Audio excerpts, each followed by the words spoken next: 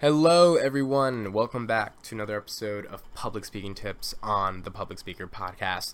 This is going to be part one of a new series that we're going to be doing on this podcast for Public Speaking Tips, which is how to incorporate the use of visual aids in a public speech or presentation. So this is a question that I get asked a lot, and this is actually one of the more stronger topics when it comes to discussing the art of communication and public speaking and presentations, because visual aids really do enhance the ability to give a presentation on something, and we see them in like company pitches and PowerPoint presentations, and just there's so many aspects of life where people use props or objects or incorporate audio or video, or they use something external to just them speaking that enhances the value of the presentation.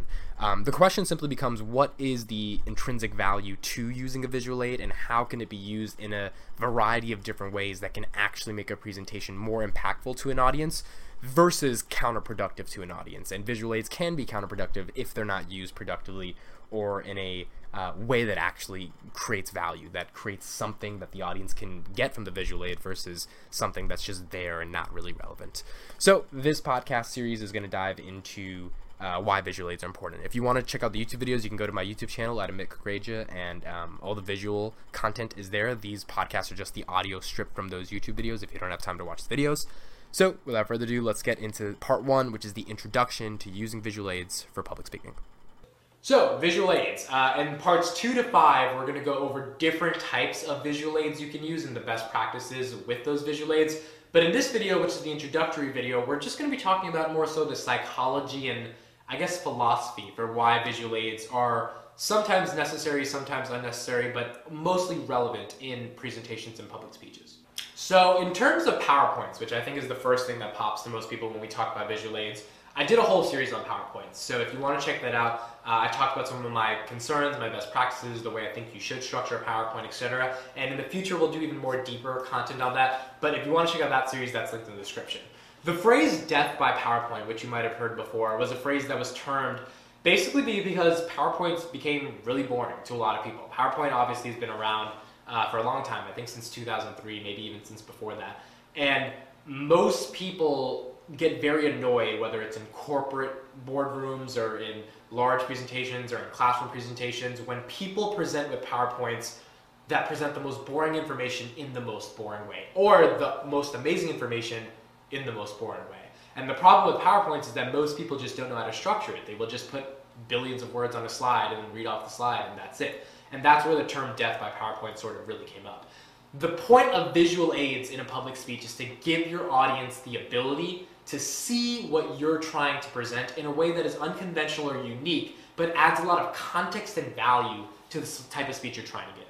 Your ability to incorporate the right type of visual aid, whether that's a picture, whether that's like a video, whether that's a type of flyer, whatever it may be, at the right moment can have a significant impact on your audience, because it can be simultaneous with the effect of the words you're saying based upon the visual nature of what you're trying to present. But because the main message of your speech is based upon or predicated upon the words that you say, the visual aids should be there to enhance the words that you're trying to say or to give more meaning and context of what you're talking about. So if you're talking about a historical landmark, maybe it would be nice to show some pictures of that historical landmark in the speech you're giving or in the presentation you're giving. The presentation is not on the picture of that landmark. The presentation is on the topic of the landmark in the context of what you're discussing about it, but the picture adds more context and analysis and enhances the overall message you're trying to make by allowing your audience to see visually what you're talking about in your words. Really, the point of implementing visual and even sometimes audio components into your speech usually enhance and complement what you're trying to say versus making what you say only be what you say, right? They're providing a lot more context and bolstering the message you're trying to communicate. They can create emotional connections, they can explain abstract ideas, they can allow people to visualize weird concepts, they can do a variety of different things to make your audience feel more comfortable and to ultimately, which is the biggest thing in public speaking, captivate their attention. So for example, you may be trying to show about how the evolution of data storage and computers has evolved over time by showing the earliest computers in the 70s and how big the room was to store that data. towards 2019 and how small rooms are, or how more modernized rooms are to store different data, to show that chronological progression. Or you may be talking about how to insert certain earbuds into your ears, and you might give the audience a bunch of earbuds and say, look, this is how you do it.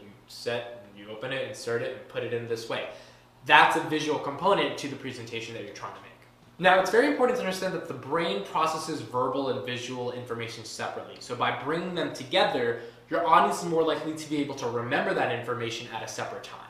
That only enhances the ultimate impact you're having on the audience, because they're then actually taking away what you were saying from that speech, and they're hopefully persuaded or informed by whatever you were trying to tell them. Overall, no matter what your visual aid is, as long as it has contextual relevancy to whatever you're talking about, it's going to be productive, and it's usually going to be something that bolsters your speech versus makes your speech less appealing.